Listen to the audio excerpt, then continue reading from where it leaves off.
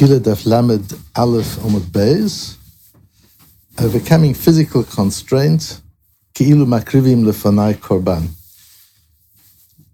To understand the piece of Gemara we have here on Lamed Aleph Amud Beis, we need to go into a little bit of background with a Gemara in Menachos Daf Kuf Yud, where based on the posuk in Tehillim, Shir HaMa'alot Hinei Baruchu et Hashem Kol Avdei Hashem.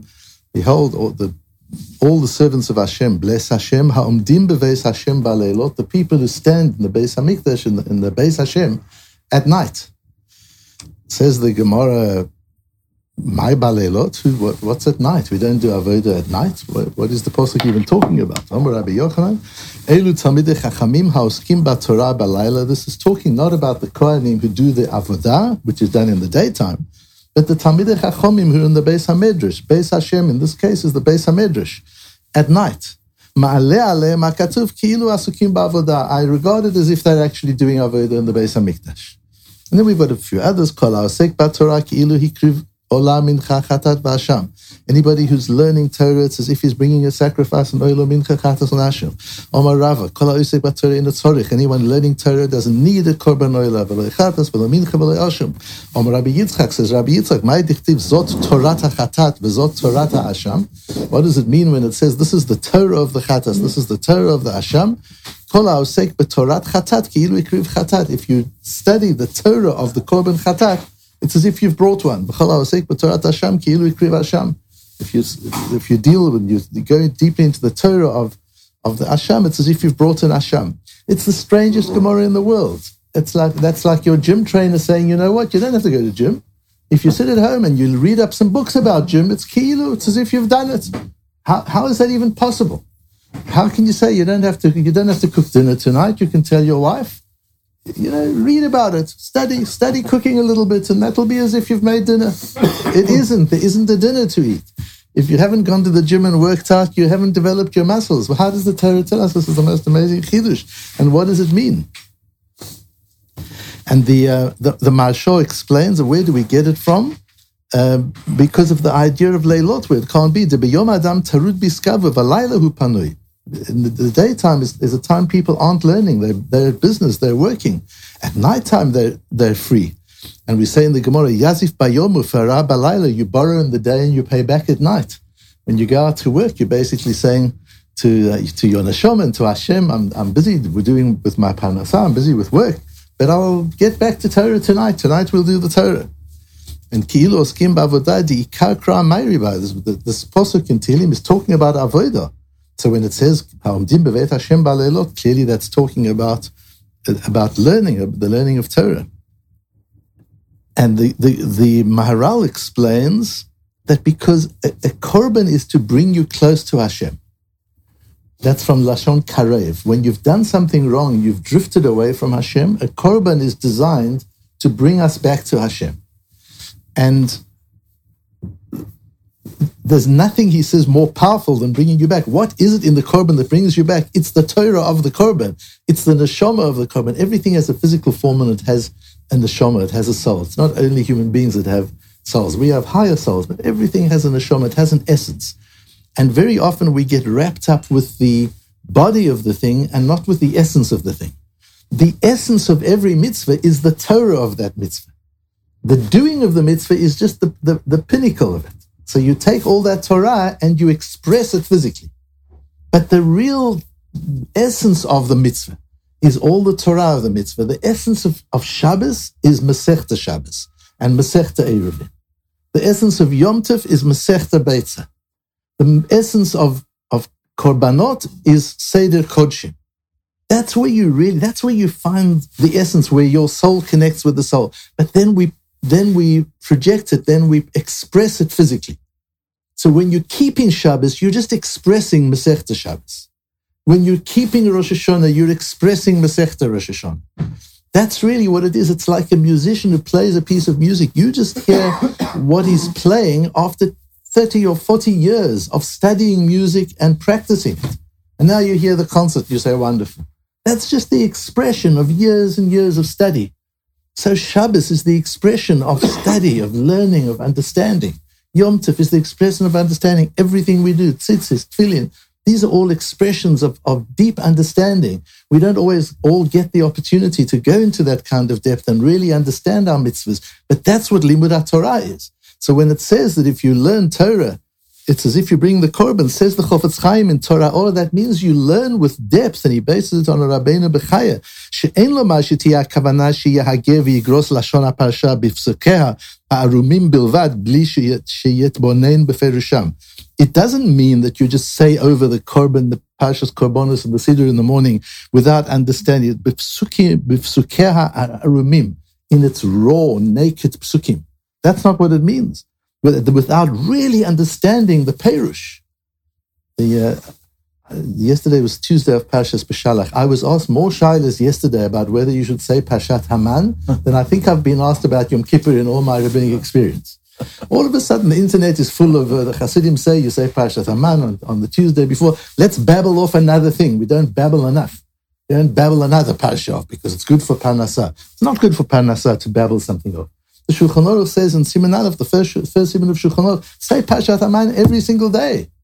And says the Chofetz Chaim, that means learn it, not say it. Shnai Mikra Ve'echad Targum, you say it with Unkelus, and you learn it with Rashi, and you reflect on what it means, and you commit yourself to operate the day, your day to day, based on what you're learning in Parshat Haman.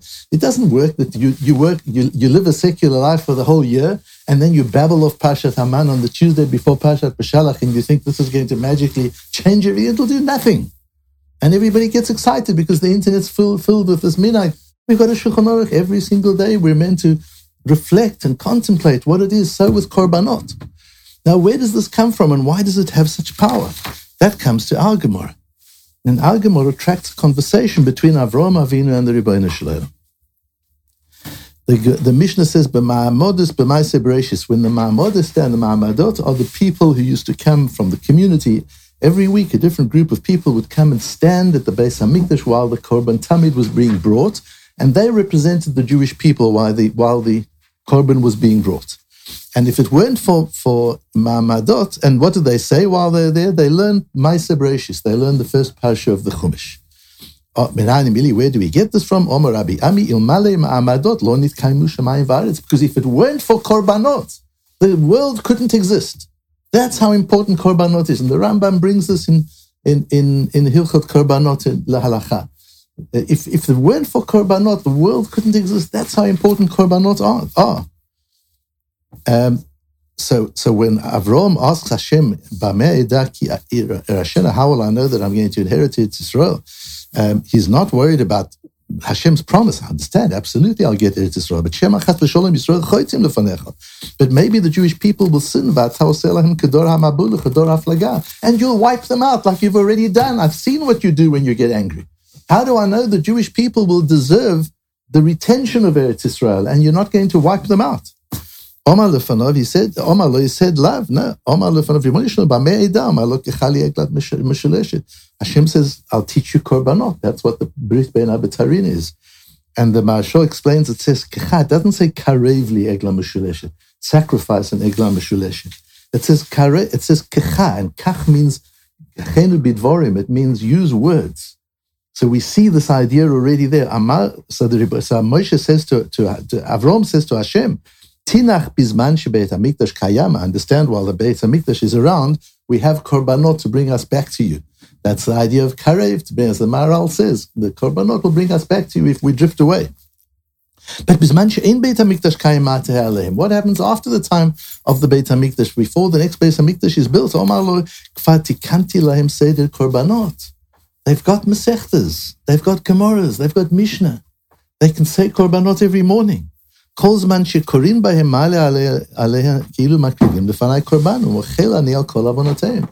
they learn Parshat Korbanot, I will forgive all of their sins. And Rashi learns exactly what that means. But